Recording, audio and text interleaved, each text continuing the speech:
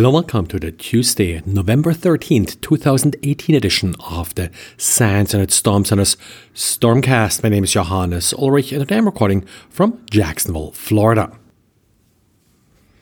And we do have more BGP-based routing attacks to talk about. At least it sort of looks like an attack against Google caused an outage in some of Google's cloud services. Cloud service monitoring company Thousand Eyes first noted the problem, and what they saw was that the traffic was redirected to China, Russia, and an ISP in Nigeria. Now, the main problem that then led to an outage was that, China is dropping Google's traffic, so it never actually got routed back to Google once it entered China.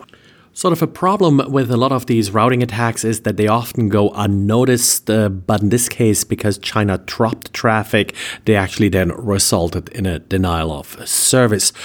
No real idea yet who is behind it, or if this was intentional, or if this was just another accident.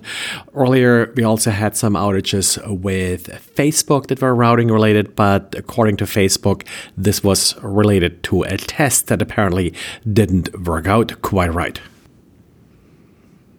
And then we have another tool in the fight to get old CPU's microcode updated to protect them from the Spectre vulnerability. If you have a modern, up-to-date operating system, then that really shouldn't be a big problem for you because these operating systems did deliver new microcode as a patch, like, for example, in Windows, and you should be all good. But yes, there are still a lot of people out there that are using no longer supported operating systems, and for them it was kind of difficult to apply this patch. You can find the microcode online, but you have to find the right microcode for your CPU. Apparently there's something like 2,900 different CPU versions out there that are affected by Spectre. To make things easier, someone now released a bootable USB stick that essentially comes preloaded with all these different microcodes. It will on boot identify your CPU and, if necessary, patch the microcode. All of this is free to download, so once you have created that USB stick, then all you need to do is boot your system from this USB stick. Now, word of caution here, of course, I don't know who exactly the person is that created this USB stick. Everything I've seen so far makes it look like this particular tool is genuine and does what it's supposed to do. According to VirusTotal, there are 2 antivirus tools that identify it as malware. Now, I don't know those antivirus tools, so again, these could be some fringe antivirus tools that don't necessarily are very careful in applying their signatures. And since this USB stick is bootable, there may be some generic signatures that will just flag bootable USB sticks.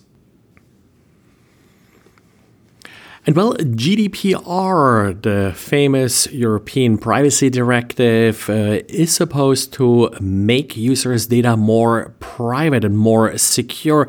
And according to some, it has accomplished some of this mission, but not if you are running WordPress and you installed the GDPR compliance plugin.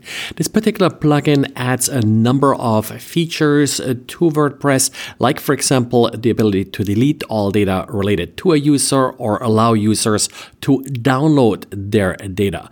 But sadly, it also adds a number of severe vulnerabilities. These vulnerabilities allow an attacker to rewrite your privileges and, essentially put all the data on your WordPress install at risk. And according to WordFence, who found this vulnerability is currently actively being exploited. An exploit is widely available, so don't lose any time and patch this plugin. If you have downloaded the plugin today or last couple days, you probably received already the up-to-date version, but double check and make sure you're up to date. Well, and yesterday I mentioned that I was speaking earlier today at the OWASP meeting here in Jacksonville. If you're interested, the talk was recorded and should be online on the OWASP Jacksonville website within the next few days. Well, that's it for today. So thanks for listening and talk to you again tomorrow. Bye.